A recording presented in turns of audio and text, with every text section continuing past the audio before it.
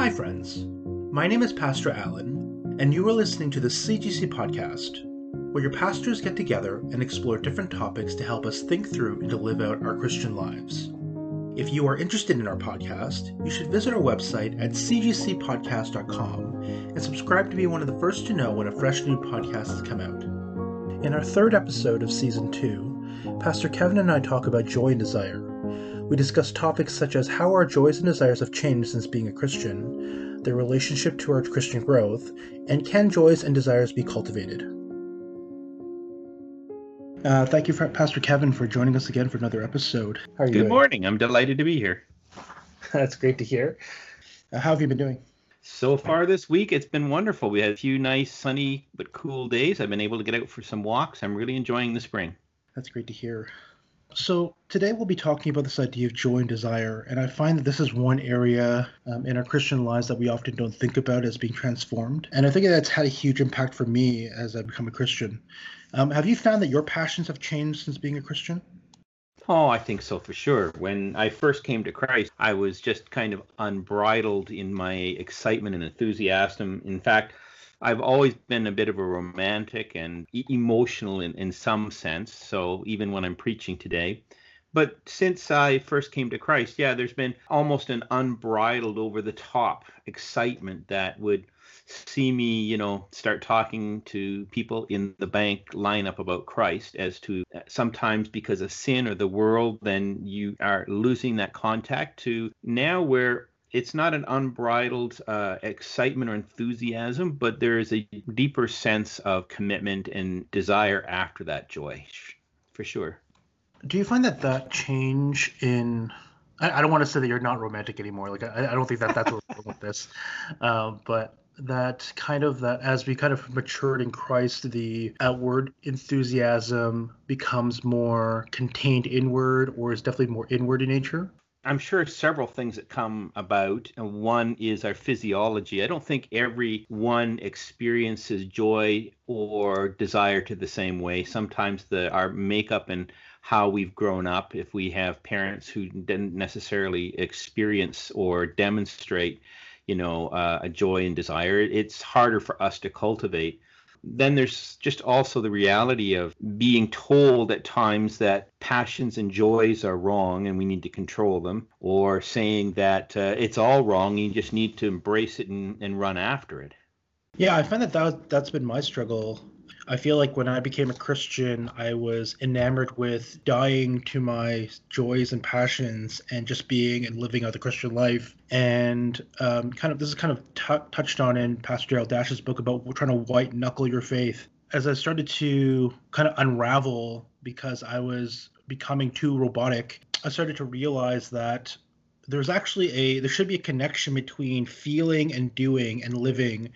And especially how all these three things should then point towards the Lord. I think it's something that was really transformational in my growth, and why, to me, I think passion and joy is such an important part of being a Christian today.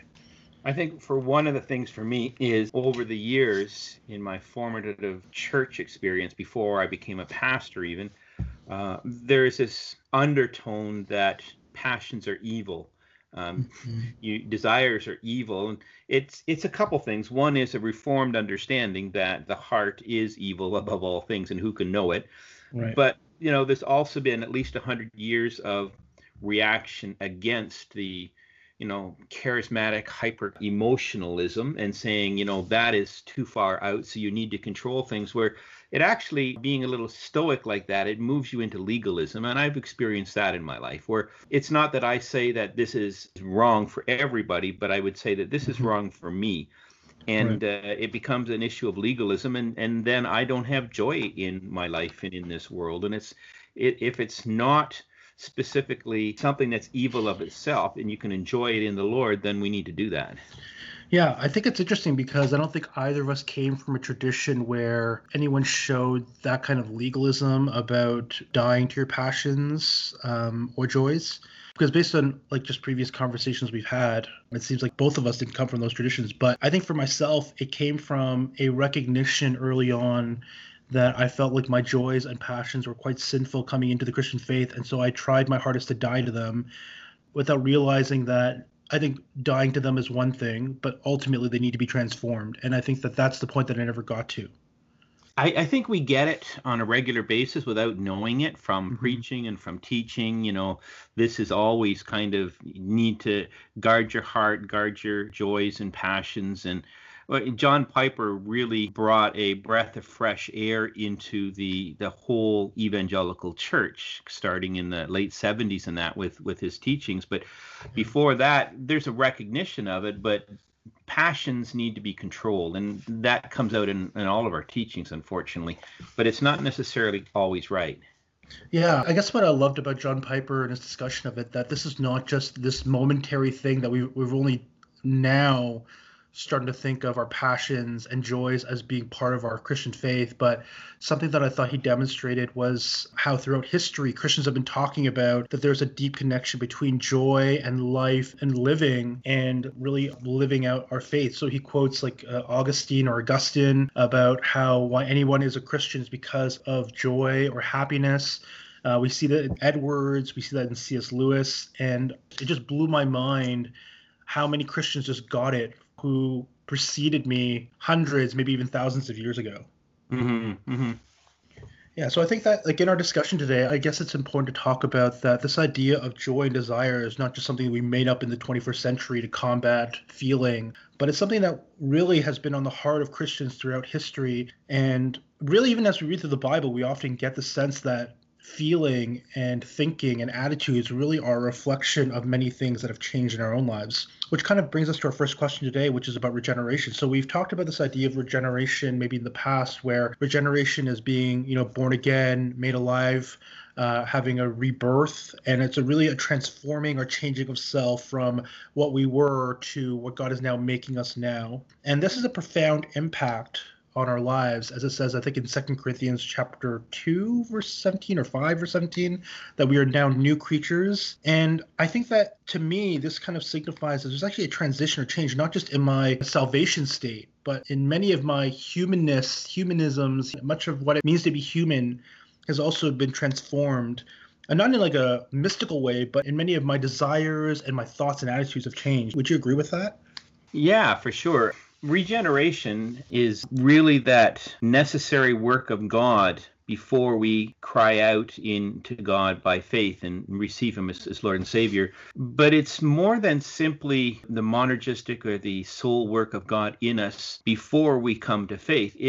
Regeneration is an ongoing process in our lives, continuing to renew our lives into the image of Christ. So it is first and foremost that new creature, yes, but regeneration includes an ongoing process of liberating those things under the law of sin, under the control of sin, so that they are used for the glory of God. And that goes on, which includes our joys. Now, I want to be cautious and say that I don't know if I've read anybody who can truly give a biblical response to how our joys and desires are changed in a way that we can understand. This is a work of God that transcends our understandings, and we can attempt to come at it in different ways, but I don't think we'll ever truly know. But being born again means that obviously we were dead in sin before. And as Luther was said, our will was in bondage to sin. So it's a challenge to understand. Before I was saved, I did not have a desire for God. I did not have a joy or a passion for God. So God gave me a new passion and a new desire, and that was to be focused on him.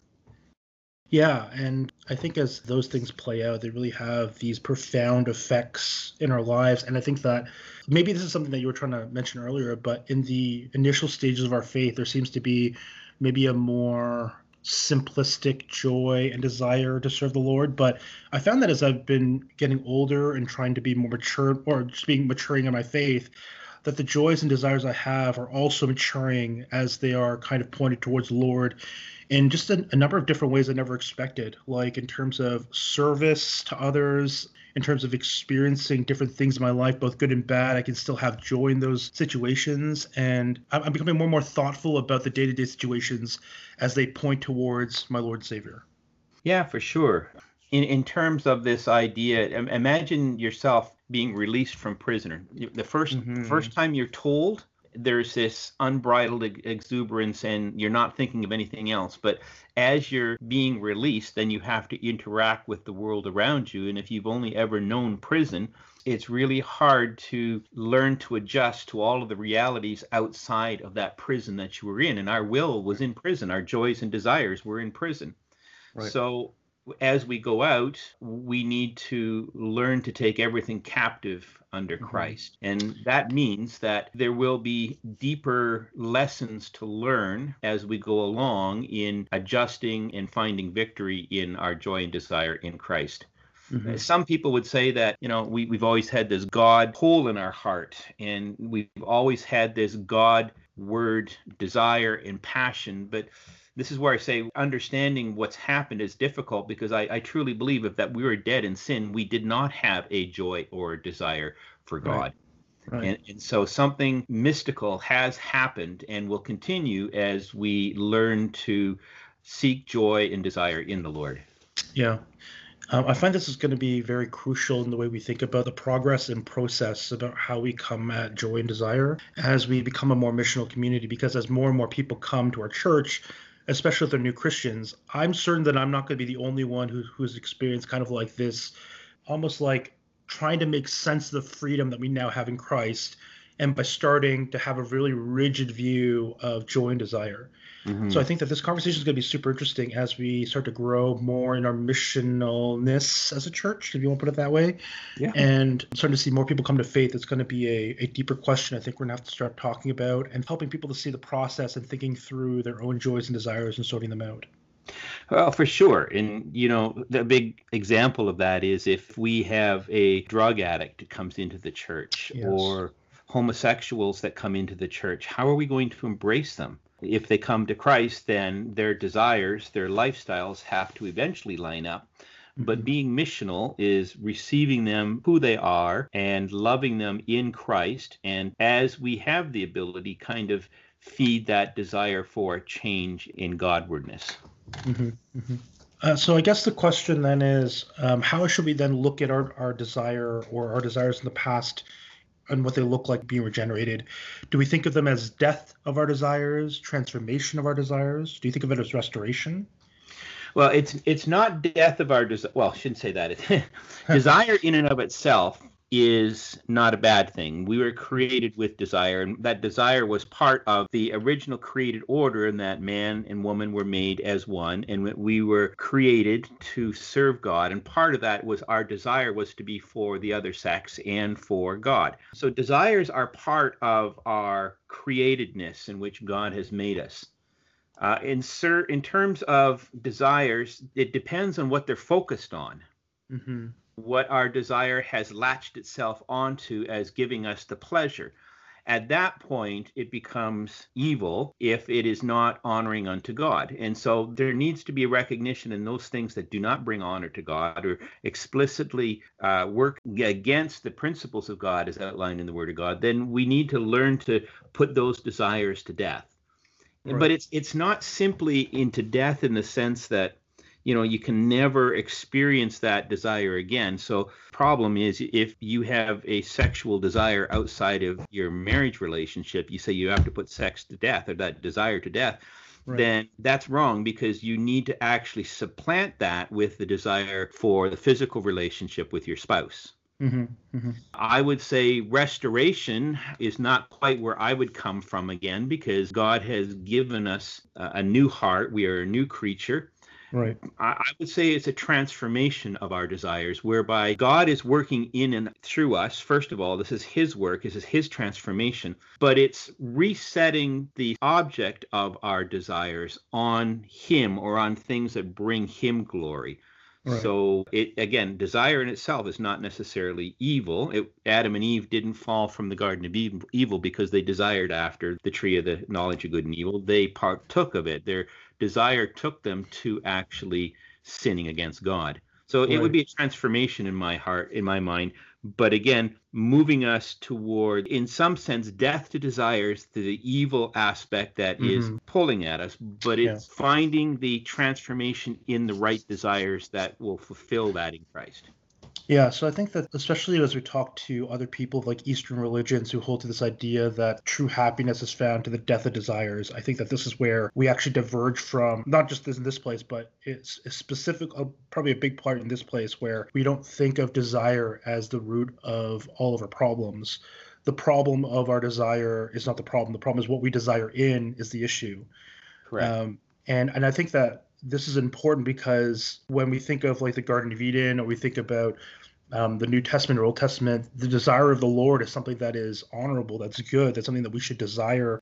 These are things that we should actually look after. This is where our transformation is leading us to. Whereas the problem in the New Testament, when it talks about denying ourselves, is really talking about an earthly desire which does not honor God, which is not where our desires should be. And I probably would be in the same boat as you. I think restoration is probably not the direction we want to head in, because it says we were dead in our trespasses, dead in our nature.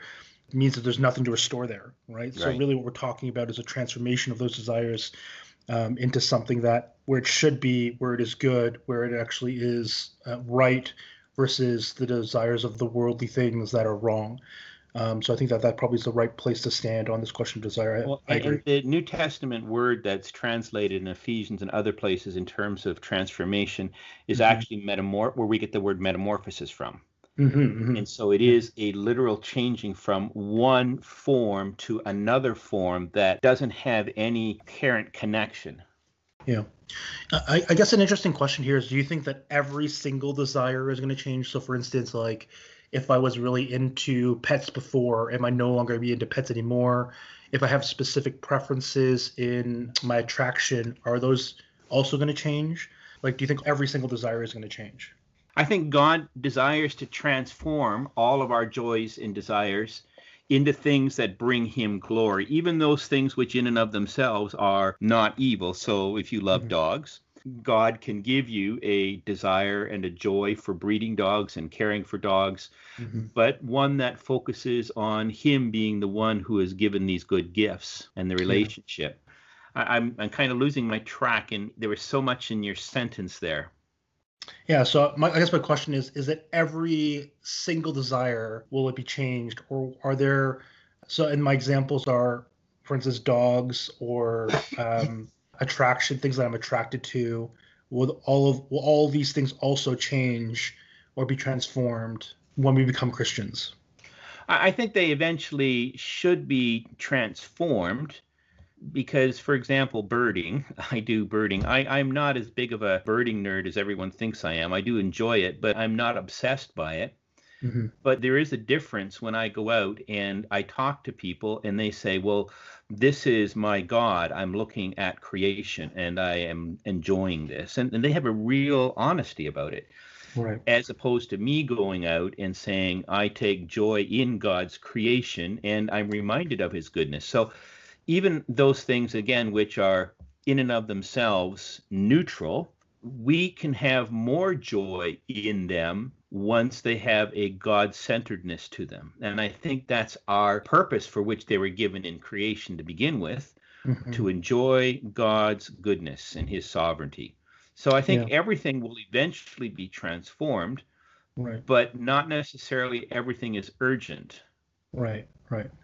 Yeah, and I think that Pastor Daryl Dash's book picks this up as well, that there's so much discussion of our ordinary desires and appetites in the New Testament that are being transformed. He talks about eating and drinking as one example, which is being transformed, and to really talk about this idea that it's not just in these major areas where we see transformation of our desire, but in every area of life, we'll see transformation. So the object of what we desire may not change all that much. So, for instance, if you like dogs before you were Christian, oh, sorry, before you were Christian, and then afterwards, you may not see a change in the desire for loving dogs, but the way that you see that desire actually is quite different now, I think, especially in attraction. Like, I think that, I don't know about you, but like when I was a non Christian, what I was attracted to, and when I became a Christian, what I was attracted to became wildly different because my goals were quite different for what I wanted in a spouse, or even talking about a spouse was actually quite different, right? Because like as a non-Christian, you're just looking for a relationship. But when I was becoming a Christian, it became much more deeper in terms of, no, I'm trying to find somebody who I'm going to marry and we're going to have this covenant relationship with. So I find that that's an area where I saw a big change in my desire. Yeah, and Pastor Darrell will agree with this. The idea that when something becomes obsessive and maybe neutral in itself, Hmm. it still becomes an idol and Right. still needs to be transformed.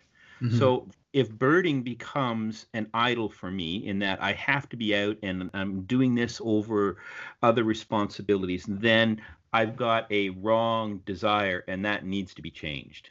And it's the same thing. We see that in food, in other things. When things that we can enjoy in the Lord become obsessive, then we have misplaced God in that process, and that joy has now become our obsession. You know, it's interesting because I find that a lot of Christians, when they look at some of their desires, they don't realize that it's actually idolatry, even though they may be good things. So Yep. one example I have for this is like the constant obsession to wanting to be married. I find is very true in many singles today. I don't think wanting to be married is wrong, but when it becomes almost like obsessive that I have to be married, that if I'm not married, that I'm incomplete, there's a huge problem there, I think. Yeah, there can be for sure. So I think that yeah. So when we talk about these idea of good desires, transforming desires, having good desires is not a bad thing. But definitely, when we become a Christian, it kind of orders our desires correctly. Number one, but number two is that there still can be danger in maybe good desires when they become obsessive or idolatrous in our own lives. Correct. And but that just, we have to be cautious because that can just feed us back into that stoic atmosphere where, Right.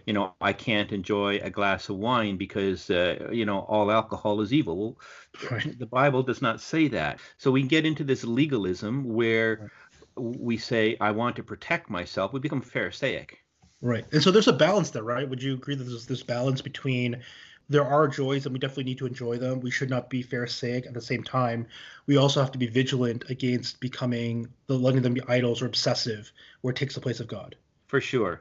And Hmm. you know what? I think at the center of that has to be an understanding of our commitment to heaven itself. Mm. As we focus on where we're going, ultimately we can find ourselves dealing with those things which wrongly attract us and wrongly Mm. bring us joy, and Right. we can actually be more intentional in focusing on those things. Because if I know that I only have 5 years left in me, I am Hmm. going to live those 5 years to the best of my ability.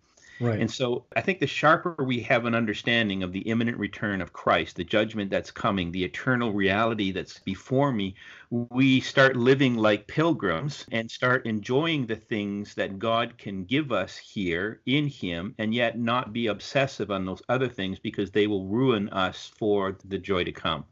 Yeah. And I guess that's definitely why we continue to see the New Testament writers reminding Christians always of the imminent return of Christ, to always have that pilgrim mentality, to remember that they're in this world but not of this world, and to live that way.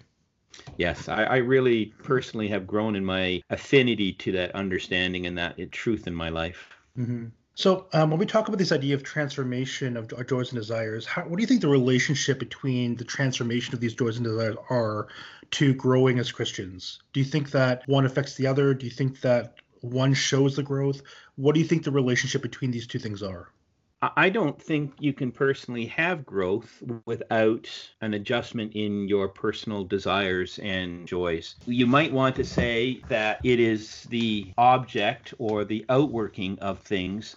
And again, transformation is the work of God in us. So our joys in that sense are the result of God, and not something I can work on per se. However, the reality is that from my perspective, I'm responsible for my sin no matter Right. what.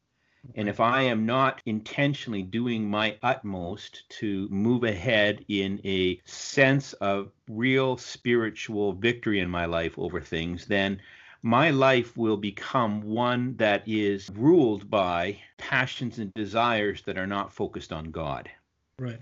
And so I do have to take an intentional look at my life and say, I like to read, or I like to go driving or camping. Well, how does this intersect with God's glory in my life? And be intentional about seeking that. If I'm not seeking a change, change will happen and keep me captive to false passions. Yeah, I definitely would agree with that. I think that, like, in terms of how one of the ways we can see the growth of being a Christian in our lives is by looking at our joys and passions. And especially as we even like in Galatians chapter 5:22, where it talks about the fruit of the Spirit, one of them being joy, is actually a fruit that we should see growing as we are becoming more like Christ. And Hmm. so I definitely think that the outworking of growth, or maybe it is part of growing, is actually seeing the joys and desires that we have in our lives as Exactly. being transformed. Yep. So you talked a little bit about this idea of cultivation. Do you think that joys and desires can be cultivated? Oh, yeah. And maybe that's part of the problem why so many Christians are in a spiritual funk and just don't feel connected to God, don't have, intimate communion with God. And that is that they have not realized that their commitment to focusing on God in their study and their prayer, these things are ways that God speaks into our life that applies grace to us, Hmm. and in that our desires are changed. So if we are not being intentional in the means that God has given us to receive and to be in the process of transformation happens. It's the work of God. It's his work of grace in us, and he has given Right. us the means of grace by Hmm. which we can make sure that we're on the road in which we will be transformed. Right. Right. Yeah, I often see this idea of cultivation much like a plant. So if joy and desire is really the plant that's growing, we need to continually water it and give it sun and to weed it out and to prune it for it to have maximum growth, for it to grow strongly. And I don't see it really differently than our own Christian lives. For sure, the growing part is all God, but how God has enabled us is to really think about we have sin in our lives that can be pruned, spiritual disciplines in our lives which can cultivate these joys and desires. And really fighting sin is maybe a way that we often don't think about how sin actually can either blockade or actually choke out sometimes our joys and desires, and these things need to be rooted out as well. Well, your example of planting and watering is perfect because if you don't weed, then the plant will die because the more aggressive, out of control weeds will kill it. Yeah. And I wonder if this is the reason why people tend to have a negative, well, like I think in our world today, when we think of joy and desire, these are just natural workings that don't need any work, and whatever it's kind of like whatever they will be is whatever they will be. But I think that the Christian view of joy and desires, it's something that needs to be loved and cared for as much of like every other part of our lives, to be careful of these things that can harm or affect it. And maybe that's a huge difference between how the world sees these things and how we as Christians see them. Yeah, so God has created you with a desire and an excitement about camping.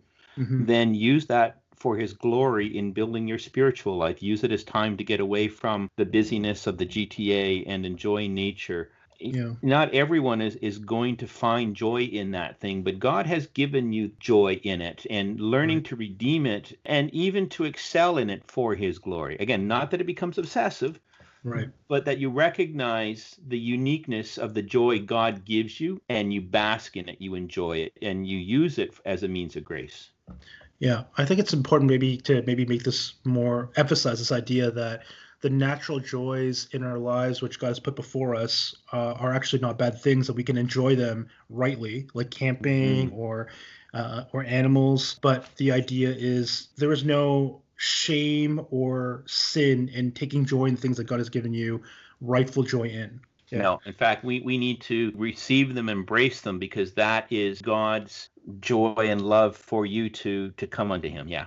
Yeah, yeah, for sure. And so maybe the last question is, I've often been asked the question of, I struggle to have a passion or joy for God, or to have joy or desire to deal with these disciplines, or to have a relationship with Him. How would you answer somebody who says that they're struggling to have a passion or joy or desire for God? Mm. Well, I think it's may start with even just doing quick lists and saying, well, what gives me joy? Hmm. What are the things that I like about life that charge me that I can move towards God? Hmm. And with that, you can also say, though, what are the things that potentially are moving into legalism in that I Hmm. want to guard myself against? Well, can I actually find joy in that in God? Is it truly an evil thing in and of itself, or is there some cultural Christian Christianese aspect about it that may be hanging on. And there's examples of that all over. Music is one. I have a very eclectic music style. I will listen to every once in a while, Q107, or I'll listen to jazz. I listen to jazz a lot. Right now I'm listening to ethnic world music. But the reality is, within our Christian church, it can be very quickly a dividing line between you are saved or you are just not even walking with the Lord anymore. Right. And the reality is there are aspects, there are songs that, I have to change the channel on or whatever. But there are so many professors that I know and godly preachers that have a wide variety of tastes and things. Yeah. So you need to be able to receive them, be cautious, and direct that as an act of worship to the Lord. And yeah, you do need to cut certain things out, but there's nothing wrong with watching a good movie. You have to make sure that it doesn't have, the overemphasis on sex and violence and things like that. But, Right. There's good movies to watch. Yeah, it is a surprise to me how many pastors are really good at instruments, or they have such gregarious kind of backgrounds of things that they enjoy. Like I saw there's a YouTube video of like Pastor Tim Keller and like the musical sing-along. Have you seen that video? No, I haven't. So basically, he's like driving in a car and he's singing musicals with other people in the car. And yeah, it really goes to show you that we have such a wide variety of tastes and things that we enjoy in the Lord that really build our passions for Him. I guess for myself, when I think of the struggle, because I think we both have had times where we've struggled in our passion, is I like to take more time to do my spiritual disciplines, maybe not do them as quickly, but slow it down. So sometimes like I'll read slower and just dwell more about the passages. Sometimes when I pray, I try to focus more about what I'm asking for, what I'm thinking about, really letting go and letting out all of my frustrations, or maybe things are blockading my joy. And then I think the one thing I'm going to take from today is really making a list. And I find this very helpful because sometimes I need to articulate, maybe there's a blockage maybe there's a sin in my life that I haven't well articulated or thought through yet. So there needs to be some reflection about that. But even just, I find writing sometimes is just very helpful towards getting out your feelings in a way that speaking or maybe just in silence doesn't really get you to. For sure. And think of this, if joy and desire are part of our createdness that we are to have in right relationship with God, if they are not cultivated, they will naturally ooze out into ungodly cultivated desires. Yeah. Right. And so, I just said a second ago, I listen to Q107 every once in a while. And I think part of the reality is that when I came to Christ as a punker, I was told to throw out all of my records, leave my past behind. And I did that. I literally threw out 400 or 500 different LPs. I've come to an understanding that each and every one of us are so culturally defined, it's hard to understand. I am a man of the 80s. Part of who I am is God has redeemed me, and those things are part of what makes me who I am. And so as I go back, and I'm not necessarily enjoying them, I just like the difference I get very bored at monotony of music. Yeah. But I'm listening to some of these things, and I am cluing into cultural realities that I've forgotten about that made me who I was. I remember one song recently that reminded me of when I was in my early teens with my biological father in Parry Sound, and the Falkland Wars was just declared. And, that was a very specific instant in my life that had an impact. And I can look at things differently and say, well, I understand where our culture has come from because I see the errors of my generation. And those errors are very evident in the music that we said was important. Right. That's what the music was. That's love and this whole community of there is no gender. Well, I was part of a generation that was bending gender at the time. Right. Well, number one, it's funny because I think that if we're talking about preference, I would probably prefer the music of the 80s to the music of today. But maybe that's just my age speaking. Yeah, like there definitely is a part of us who we are people of our culture, and those things will have a huge effect on who we are as people. And I think that there are joys that we can take of things within our own time frame and culture that are fine.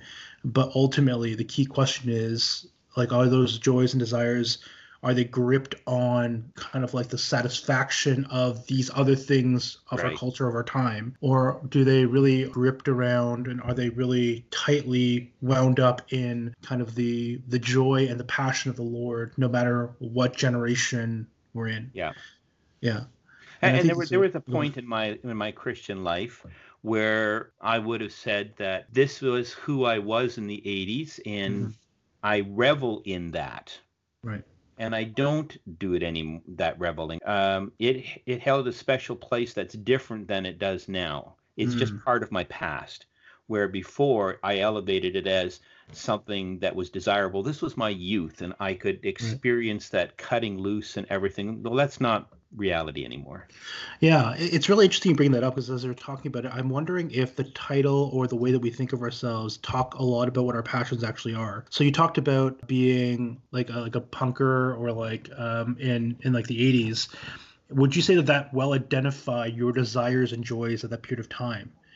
I think it does for all of us. Mm-hmm. The issue of Ecclesiastes, there's nothing new under the sun, but every generation has a desire to define itself and to Right. express itself. And I think that is so deep within us that our culture changes, and every generation defines itself as opposed to what was before it.